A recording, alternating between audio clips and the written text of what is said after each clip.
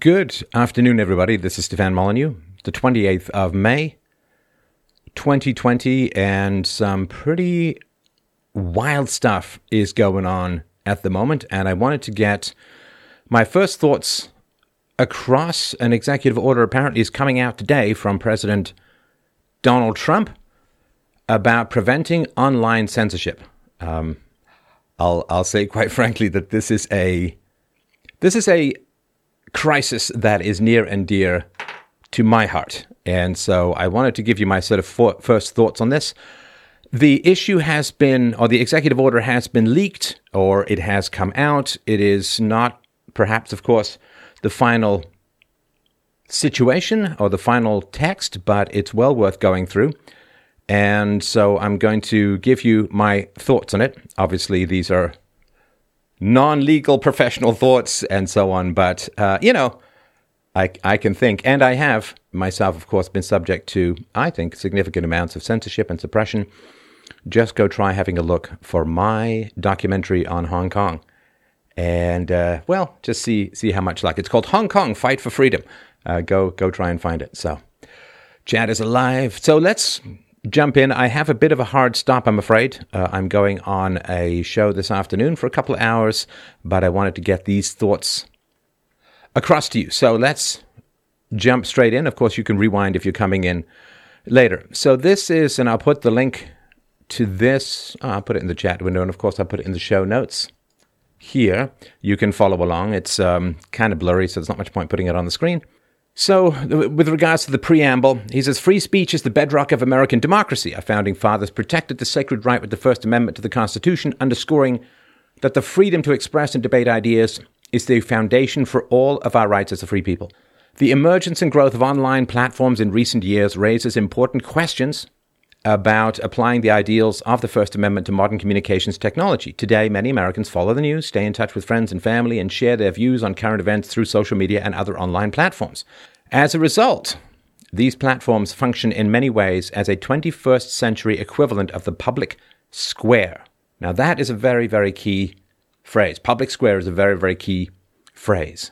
So, public square is like public utility, is like if the gas company doesn't like your political views, can they shut off your gas? If the electricity company doesn't like your political views, can they shut off your electricity? These are all very important questions. If the cell phone company doesn't like your political opinions, can they shut off your cell phone? Can they remove your capacity to effectively access the internet? If the internet company doesn't like your political viewpoint, can they shut down your internet? Well, that's all a very big and important question. Now, a purely private company can, of course, not give you a platform. Like if I want to write an op-ed for the New York Times, unless it violates every single procedure, like a man picking up soap in a shower in a bathroom stall in a prison, well, they're not going to give me access to the hallowed old great lady of corruption known as the New York Times. If I want to go and write an article for Mother Earth on the joys of the free market, they're not going to let me in the door, let alone on their website. That's perfectly fine. That's perfectly fine because they control and curate the content of the websites, the content of the magazines and newspapers.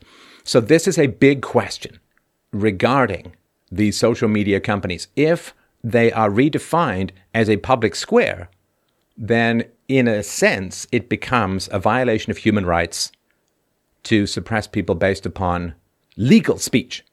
Legal speech. Like, I imagine that if you're using your cell phone to conduct illegal business, then the cell phone company can say, hey, dude, you can't use our cell phone network to conduct illegal business, and therefore we're cutting off your cell phone. But legal speech is the key. Can a company shut you down for legal speech? If it's a public square, well, then they can't, right? And if it is a private business, then they can.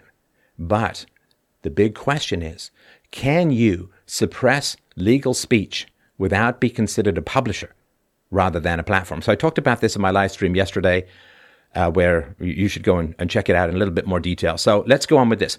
He says, as president, not a phrase I ever thought I'd be saying, but anyway, as president, I have made clear my commitment to free and open debate on the internet. Such debate is just as important online as it is in our universities, our businesses, our newspapers, and our homes. It is essential to sustaining our democracy. So that's interesting, right? So he's bringing in universities, businesses, newspapers, and homes. So can you be denied entrance to a university if you are pro-free market? I don't know. I think it's pretty tough. Can you be disallowed a business license if you're anti-communist? These are all supposed to be neutral platforms, right? Now, you can have, again, personal ostracism, you can have business ostracism and so on, but can you have infrastructure ostracism based upon political viewpoints? And if the social media companies are considered to be infrastructure, i.e. a public square, as essential to the maintenance of free speech as your capacity to publish a website, say, well, then you are in trouble if you want to engage in censorship. So Trump's executive order goes on to say, in a country that has long cherished the freedom of expression, we cannot allow a limited number of online platforms to handpick the speech that Americans may access and convey online. This practice is fundamentally un-American and anti-democratic. When large, powerful social media companies censor opinions with which they disagree, they exercise a dangerous power. Online platforms, however, are engaging, he says, in selective censorship that is hurting our national discourse.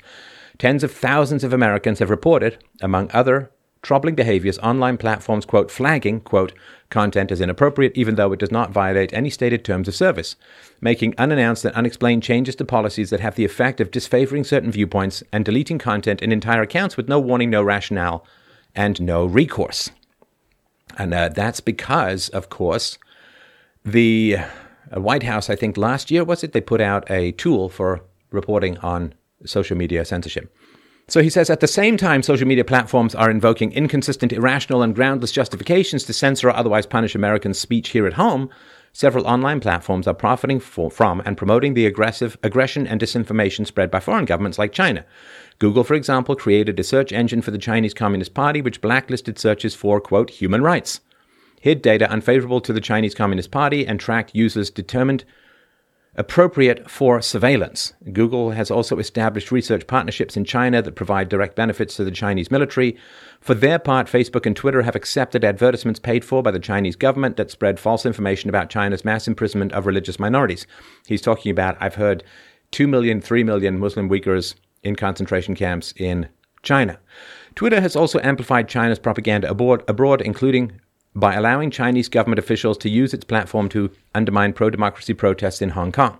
Now, as far as all of that goes, however unsavory it might be, the argument there, I don't think, is that, well, Google should never do business with the Chinese government. The Chinese government has been normalized in world relationships. They're part of the World Health Organization. In fact, they kind of run the World Health Organization. They are part of the World Trade Organization. They have been normalized, and it's not like they're North Korea. I mean, they kind of should be, in my opinion, but they're not like North Korea. So doing legal business with a government that has been normalized in international relations is not, as far as I understand it, a violation of free speech. But I think the argument goes that if you're going to get rid of unsavory, offensive, and nasty opinions or arguments on social media platforms, they can't say, well, it's just because that stuff is so negative, if they're also willing to do business with a totalitarian regime that disassembles people for organ transplants on a regular basis, according to the allegations from the Falun Gong people. They can't say, well, we just have such high and fastidious standards for unpleasant ideas that we just can't allow them when they allow and support Chinese government propaganda, right? So I think that's the argument. What they do overseas is not subject in particular to direct. I mean, certainly there's no First Amendment in China, otherwise it wouldn't be China. So you can't say you must enforce First Amendment protections in foreign countries and so on. So he says, my commitment to free and open debate on the internet remains as strong as ever. Therefore, it remains the policy of the U.S. that lawful content should be free from censorship in our digital marketplace of ideas. As a nation, we must foster and protect diverse viewpoints in today's digital communications environment where all Americans can and should have a voice. We must seek transparency and accountability from online platforms and encourage standards and tools to protect and preserve the integrity and openness of American discourse and freedom of expression. Section 2, protections against arbitrary restrictions. A, it is the policy of the United States to foster clear, non-discriminatory ground rules promoting free and open debate on the internet. Prominent among those rules is the immunity from liability created by Section 230C of the Communications Decency Act. It is the policy of the U.S. that the scope of that immunity should be clarified. Very, very important. So, Section 230C was designed to address court decisions from the early days of the internet holding that an online platform that engaged in any editing or restriction of content posted by others thereby became itself a publisher of the content and could be liable for torts like defamation. As the title of Section 230C makes clear, the provision is intended to provide liability protection to a provider of an interactive computer service, such as an online platform like Twitter, that engages in, quote, Good Samaritan blocking of content when the provider deems the content, in the terms of subsection 230C2A, this is really, really important, quote, obscene, lewd, lascivious, filthy, excessively violent, harassing, or otherwise objectionable. See, this is where law just becomes a whack load of toxic garbage, right? Obscene, lewd, lascivious. Okay, so we can kind of get that, right? That's the big challenge with something like pornography, and that is really, really tough to define. But as far as I hear, you know it when you see it, right? Filthy, excessively violent, harassing, right? So, okay, these are all terms that you can have reasonable debates about. But then when you say, or otherwise objectionable, what does that mean? And this, of course, I assume is the thin edge of the wedge wherein, well, it's objectionable. But the whole point of free speech is it's supposed to be objectionable. All right? Nobody flags cat videos, right? Nobody flags I'm against racism, right? The whole point of free speech is it is designed to protect the most unpopular legal arguments or opinions that can be imagined. In particular, it's supposed to protect objectionable, factual, scientific data, right? Because if it's data, it can't be false. It can't be illegal to report factually on data, right? So saying, well, you can get rid of stuff that's objectionable, but we want to promote free speech is a complete contradiction. There is no such thing as protecting free speech while taking down objectionable content. The whole point of free speech is to protect objectionable content and to rely upon, there is a whole policing mechanism in social media, which is called unpopularity, right? So if I say things, just imagine if I said anything otherwise objectionable on social media, well, what could happen is people could simply stop following me. They could say, Steph is a terrible guy. He's a nasty guy. He's a bad guy, and you shouldn't follow him. And if you do follow him, you ain't no friend of mine. And they can do all of that kind of stuff, right? So that is the policing that is supposed to happen with legal speech that some people find objectionable, is you can attempt to argue against the person. You can say only bad people would follow Steph, all that kind of stuff, right? So, but it's not supposed to be suppressed by the platform itself. So think of this, right? This is the analogy I sort of was coming up with this morning when I wanted to talk about this.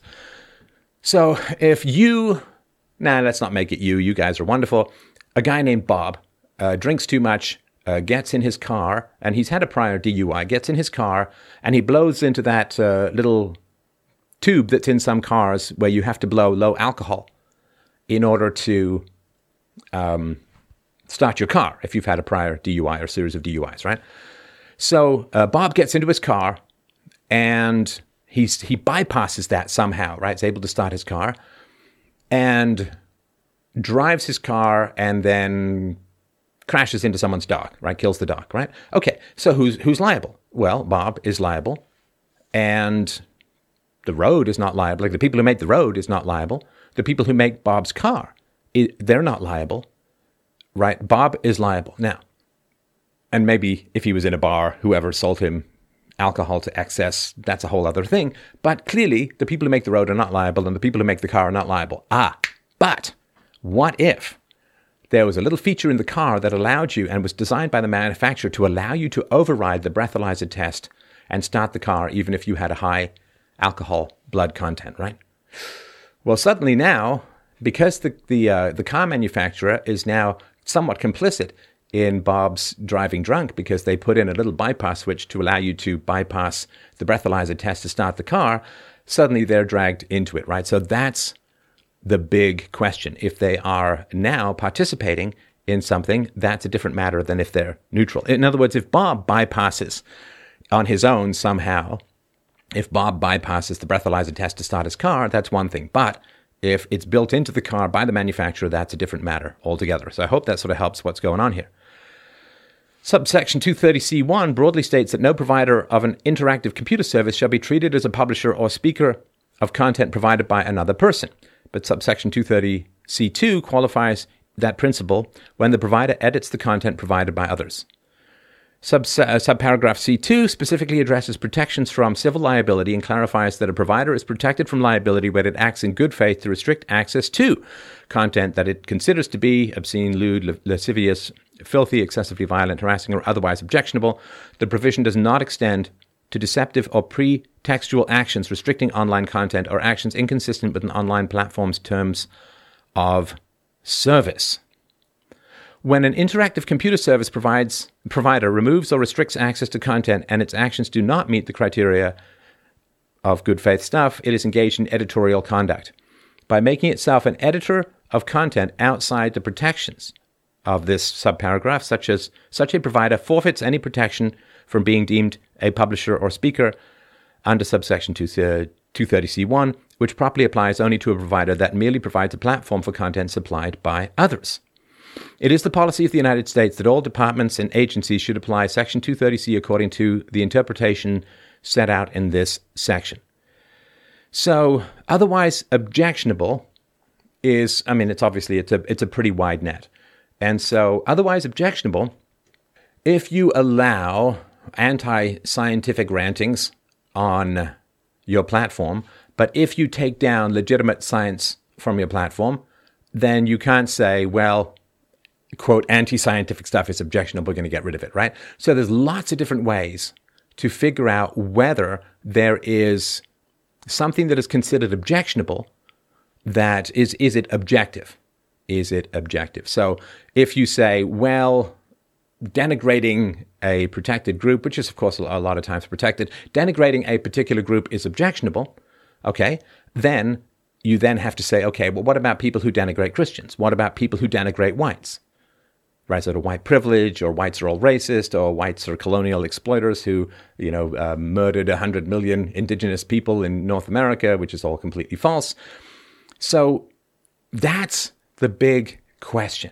If you're going to say, well, it's objectionable to be negative towards a particular race or ethnicity or gender, then if men say women are X and you deplatform, then if women say men are X, do you also deplatform, right? You have to have a consistent standard in order to be protected as far as all of this stuff goes, or at least a reasonable approximation. And that's what it means to act in good faith. We don't like people who denigrate. Okay, well, if you have people who denigrate who are allowed on your platform, but you only target a certain aspect of denigration, like denigration of blacks or Hispanics or whatever, well, generally we know how this works.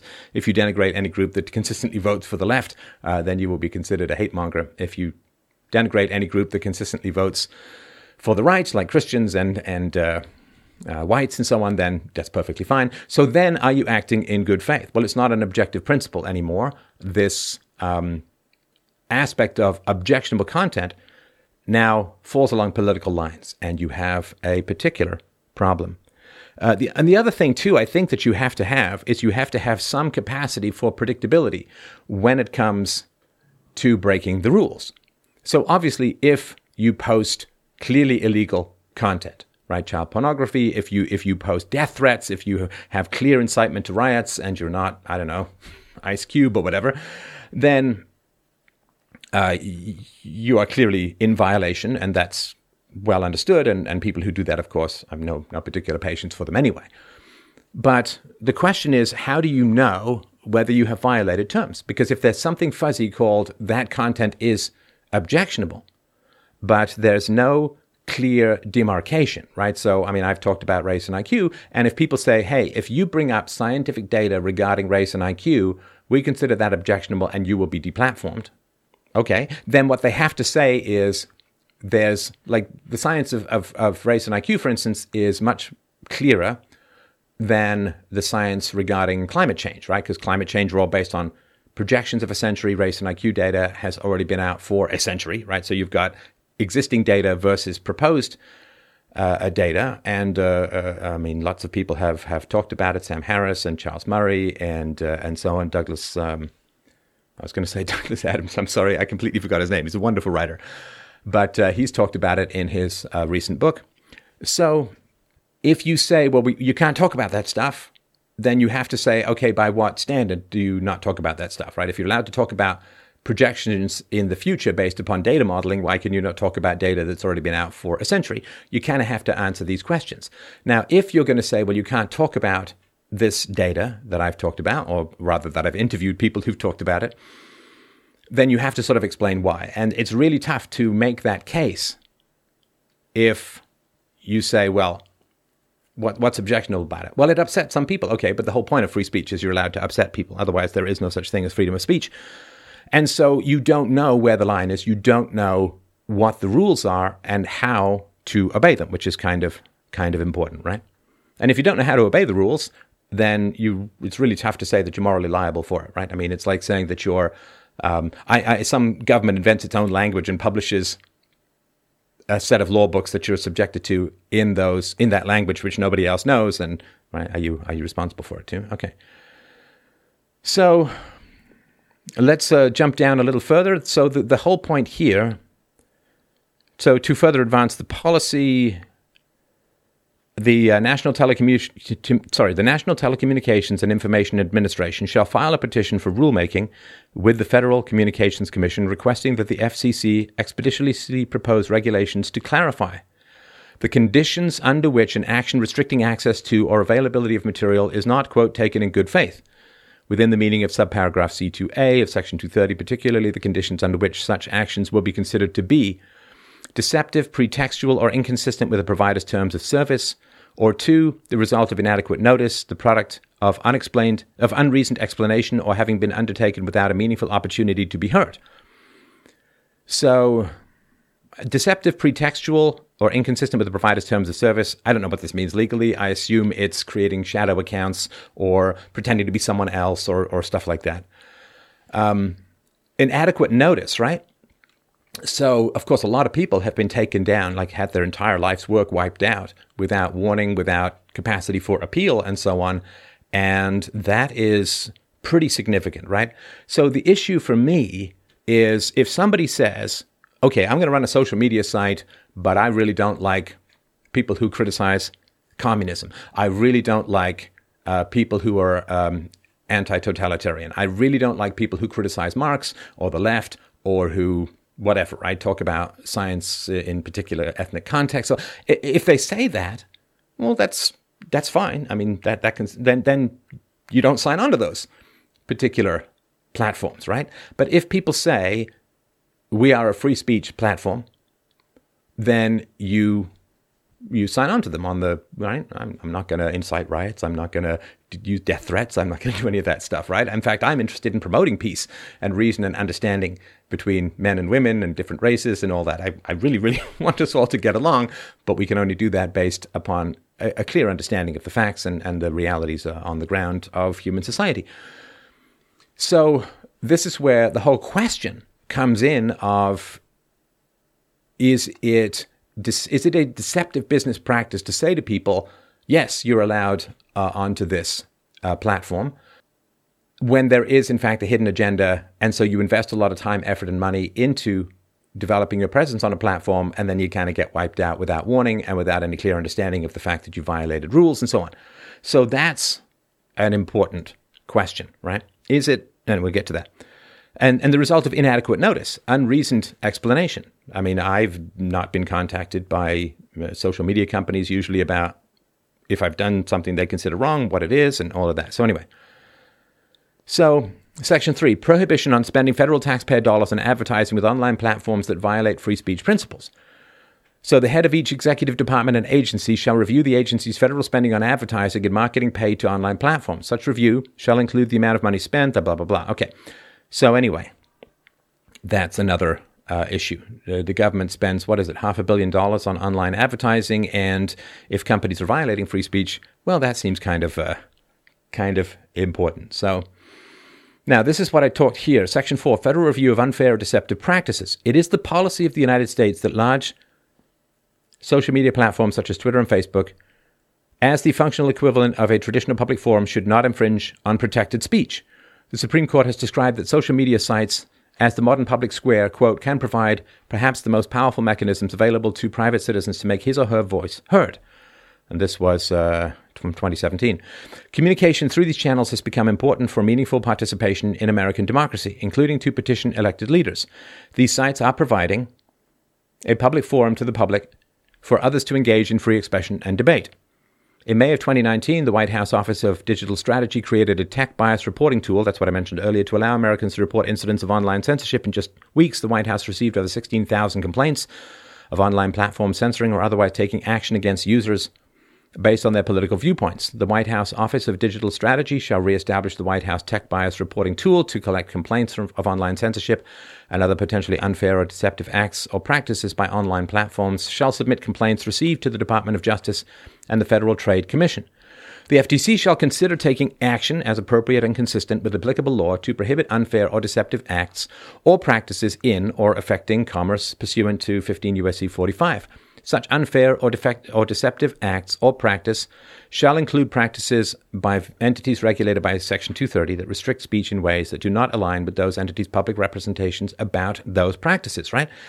So they have to, in order to maintain their immunity from lawsuits for content, the tech giants cannot curate based upon legal speech on the basis of political content, right? On the basis of that issue, right? So that's how they maintain their neutrality, or rather, they have to maintain their neutrality in order to maintain their immunity from lawsuits for content, right? In the same way that if you bypass the breathalyzer on a car illegally, then the car company is not responsible. But if they throw something in there, the little hidden switch that says bypass breathalyzer test, then they have built something in and they're now part of the equation.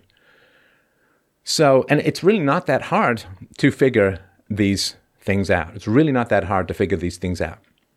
We've all seen and we've all heard about terrorist organizations using social media companies to organize attacks. We've all heard about Antifa and other far-left communist groups who use social media to organize attacks. We've seen death threats all over the place, right? So you just have to come up with a couple of examples of, okay, this guy was banned. Why? Well, because he said something that upset people. Okay, well, this group was allowed to flourish despite the fact that they organized violent attacks and issued death threats and so on. So why? Right? And now that's the problem, because they have to say one group, say the group that's organizing attacks and violence, they are not super objectionable, but Gavin McGuinness and Laura Loomer and Milo Yiannopoulos and so on, that is massively objectionable. Those people are banned, those people aren't. That becomes very, very tough to maintain, right? In other words, if speech that other people find upsetting is grounds for banning, but actually organizing violent gangs and groups is not, you have a problem, because clearly that would not be easy to defend as neutral, right? And so for large internet platforms that are vast arenas for public debate, including the social media platform Twitter, the FTC shall also consider whether complaints allege violations of law that implicate the policy set forth in Section 4A of this order. The FTC shall develop a report describing such complaints and make the report publicly available consistent with applicable law. State review of unfair or deceptive practices. The Attorney General shall establish a working group regarding the potential enforcement of state statutes that prohibit online platforms from engaging in unfair and deceptive acts and practices. The working group shall invite state attorneys general for discussion and consultation as appropriate and consistent with applicable law. The White House Office of Digital Strategy shall submit all complaints described in Section 4B of this order to the working group consistent with applicable law. The working group shall also collect publicly available information regarding the following: monitoring or creating watch lists of users based upon their interactions with content or users, e.g. likes, follows, and time spent, and monitoring users based upon their activity off the platform, right? That's kind of important as well. So if you do something off platform and then that hits you on platform, that's kind of a reach, right? For purposes of this order, the term online platform means any website or application that allows users to create and share content or engage in social networking or any general search engine. A general search engine is important as well, because we generally think of Twitter and Facebook and other places, but general search engine is important as well. So that is the general issue that is going on. And it is really, really fascinating. Now, it's kind of late in the game, to be honest, right? Because this is the end of May, and the election is November, of course. And the social media companies are going to push back, of course, right? They're going to mount legal challenges and so on. And that is going to be interesting. Now, if these social media companies want to give up their immunity from lawsuits because they're curating content, then they will cease to exist as they stand, right? So the only reason that they've been able to grow as much is because they don't have to worry about the content of what people post because they're immune from any liability. But that immunity is granted on the basis of neutrality when it comes to content, right? So that is really, really important. So if there's some gay porn website and then they don't allow straight porn to be posted, okay, well, it's a gay porn website. I guess that's kind of de rigueur, so to speak, for that, right? But if they say that we are neutral with regards to political content, if we don't curate based upon what we like or don't like or what serves our political interests or the political party that we donate to in general and so on, then that's a big difference. Then they are publishers, not platforms. They are a car manufacturer that has put in a bypass to the breathalyzer restriction. And that is a very, very big deal. Look, I don't want people kicked off social media. There are people whose views I find absolutely hateful and appalling. And the point is to engage with those people. And I debate people I find absolutely repulsive as human beings, and we have a fairly civilized discussion. I've got one coming up, by the way, on Sunday, 4 p.m. Eastern Standard Time. The best cure for bad ideas is more ideas. The best cure for hate speech is debate. There is, in fact, no such thing as hate speech. You know, speech you hate is not hate speech. It's just an emotional pejorative that is attached to opinions that you don't like. And so this all came about, of course, because Twitter attached a fact check to one of Trump's tweets. And that's a big step. Now, my particular opinion, it's just my opinion, of course. I don't really have any proof of this, of course, right? But my particular opinion. So if I were running a social media company, I would be really, really sick of this creeping censorship that was occurring. And come on, let's be realistic. It generally comes in through the HR departments, and a lot of it is a result of affirmative action hiring. Because I've done this study before, generally it's white males who most support free speech, and it kind of declines there depending on ethnicity, depending on on gender, and so on. It's just a kind of reality. And like I've worked in an HR department before. I think I was the only white male there. Certainly the only straight white male there. But anyway, so I think that a lot of this stuff has kind of come creeping in. And if I were the head of a social media company, here's what I would do. I would want a way to push back against this, because it really is. It's a hole with no bottom. When you start tweaking, it's a huge amount of power, right? You just want to put a little bit, just touch that just a tiny bit. And it's a lot of power to try and sway that discourse when you're in control of billions of conversations around the world. You have a huge amount of power. And the traditional limiting of that power has been being subject to lawsuits for content, right? Like if you allow terrible things to trend, if you allow terrible things to like slander or libel or whatever, then you have an issue. And if you publish death threats as a magazine, you can face prosecution, right? Because it's illegal. And so that's what's generally limited that kind of power. But social media companies have that power because they're excluded from that limiting factor of being subject or liable to the content of what they publish or what is published on their site. So this question, this challenge, is what is going to be really put into this. Now, whether this goes to discovery, whether this goes to, okay, you've kind of got to open up your algorithms. And I mean, you can do those in a sealed way and so on, but you've got to open up your algorithms and you've got to show the standards or the decisions by which you suppress certain people and allow other people to flourish. And I assume that the government would have that power should they open up an investigation. And there are antitrust investigations floating around these companies this summer as a whole. So you would open up those algorithms, and you would open up the decision-making process, and you would get people under oath about how they made those decisions. You'd get access to emails, internal company memos, code algorithms, and so on.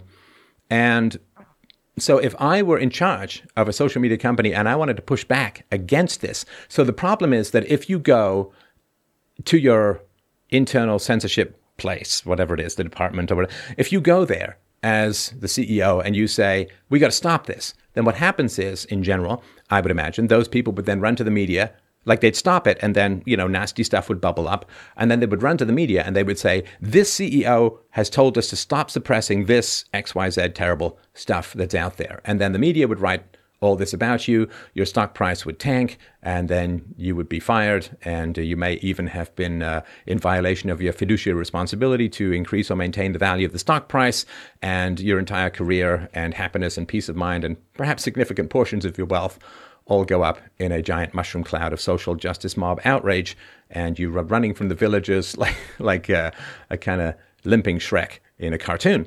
So that's really, really tough to say, no more censorship. And then, oh, look at all this terrible stuff that's bubbling up on the platform. The CEO won't let us deal with it. He must be supporting these people. Right? And then the media just goes, the media's got the real power in this, in the West. The media has the real power. And I don't think they're using it too wisely. So what would I do if I was in charge of a social media company? What I would do is I would say, or somebody would come to me with saying, let's put a fact check on one of President Trump's tweets. Now, that's just what I would do. I don't know what's going on in these companies, right? And I would say, let's do that, knowing that it would provoke this kind of response. Now, then what I could do is I could sit down with my board and say, look, we're going to go into a protracted legal battle. We're going to have no particular capacity to maybe even survive such a close examination of our business practices with regards to the Section 230 neutrality thing. We're going to have to, and I say this with a great deal of regret and sorrow, we're going to have to pull back on the censorship, at least until after November. Obviously, if you get a Democrat in, then they can go hog wild on this stuff, and it's all over for people. But I would say, let's do a big, outrageous act of potential censorship. That's going to provoke a strong government response, and then I can go to the board and I can say, do we really want to go down this route? Let's just hold off at least till the election, and let's stop doing this kind of stuff. But that's a challenge too, right? Because if this kind of threat comes down from the state, and then massive things change on the social media companies, isn't kind of a tacit admission that they were doing a lot of censorship outside of the Section 230 protections? I don't know. These are just speculations, ways that I would think. But if there is a chance to shut it down, it would be because they poked the bear, so to speak. The bear came back with claws out, and they're like, now I'm going to be betraying my fiduciary responsibility to protect and increase the share price of the company if I end up provoking a massive investigation into a potential censorship within the company. That's going to hit us really hard. Just look at IBM before and after the 13-year investigation into the antitrust stuff that went on from the DOJ. The company just got eviscerated. Because when the government starts poking around in companies and starts issuing subpoenas and starts getting quote search warrants or can invoke discovery and so on, then what happens is people, they don't really want to work there. How would you like to work for a company where 3 days a week you're sitting there under oath with government investigators? And that's, people don't want to work there. And so it's really terrible for these companies when the government starts opening up the kimono to look underneath, because the government is saying, you only get these immunities because of your neutrality. And if your neutrality is significantly open to question, then you're not going to get these immunities. So social media executives, again, if I were in that boat, and I was a software executive for 15 years, a software entrepreneur and executive. I was a coder, I know this world, not obviously at this massively high multi-billion-dollar level, but I know this world quite well. And if there is a regulatory threat that comes to a company, suddenly things reverse considerably. And you say, listen, we're going to have to ease off on some of this stuff. We have to conduct an internal review, and we have to stop doing this stuff at least until the election. Otherwise, we are going to have our stock price is going to be significantly threatened, right? Because why is it that these companies have such power? Well, it's because they're wealthy. And why are they wealthy? Because they have a huge amount of user data that they can sell for targeted advertising, right? And the only reason that they're able to collect all of that user data is because they're not liable for lawsuits for content. Anything that threatens their immunity from lawsuits for content, it doesn't just harm the company, it destroys their entire business model, because there's absolutely no capacity for any company to remain profitable while training, I don't know, you'd need an army of millions and millions and millions of people, all well-trained in the complex legality of something like fair use. Like I remember talking to Mike Cernovich when he was getting the movie Hoaxed out. You should really go and check out that movie, hoaxedmovie.com. And just getting legal sign-off on fair use was a long, lengthy process, very expensive, just for a documentary where it seemed to me pretty much everything was obviously fair use. And so that you can't sustain the business model without immunity from liability for content. It's not even remotely close. These companies will shut down the moment that they lose that, because people are then just going to start suing them because deep pocket syndrome and political activism and so on, and they're just going to end up facing waves and waves and mountains of lawsuits. So it is going to be interesting, and it will be interesting to see if any of this turns out to be retroactive. Does Milo get back? Does Gavin McInnes get back? Does Laura Loomer get back? Do I go back on PayPal? Who knows, right? So it will be interesting to see if this is retroactive or not. It will be interesting to see how this plays out. It will be interesting to see the response. Of course, there's going to be a lot of people in the social media companies who are like, fight, fight, fight. But the executives have to recognize that the goose that lays the golden egg is immunity, and anything that threatens that immunity is the end of the entire business model. And that's going to be like crushing to the US economy, to the Western economies. It's going to put millions of people out of work. It's going to destroy these things. On the plus side, other places, like Gab, Minds, Parler, you name it, BitChute, and so on, and Brighteon, which are doing great work when it comes to free speech, LBRY, other places that you can find me on as well. Those places are going to see a significant growth. And then, of course, those places are going to be targeted by the social justice warriors, and the HR departments are going to be the portal through which censorship is going to attempt to come in my humble opinion. And so that is going to be a big, big challenge. So if you wanted to check out my thoughts on Minneapolis, of course, these riots, you can follow me on Twitter at Stefan Molyneux, and the Floyd case I talked about yesterday in the live stream. I really, really hope that you find this stuff helpful. I really, really do appreciate your time in dropping past today. I really, really love you guys to death. It is such a deep honor to be part of this conversation. I just can't even tell you how powerful this is for me, how grateful I am for your support. If you would like to help me out, it has been a brutal couple of years for me, personally and professionally and financially. So if you could help me out at freedomain.com/donate. Hey, look, the link is below. I would really, really appreciate it. It's kind of desperately needed. I have a debate coming up 4 p.m. Eastern with Rationality Rules on UPB, my theory of ethics, and it's going to be a scorcher. I guarantee it. I guarantee it. Also, I will probably put out this weekend the last in my documentary series on California, Sunset in the Golden State, so look for that. Please, also, if you want to join the Free Domain community, we are at subscribestar.com/free domain.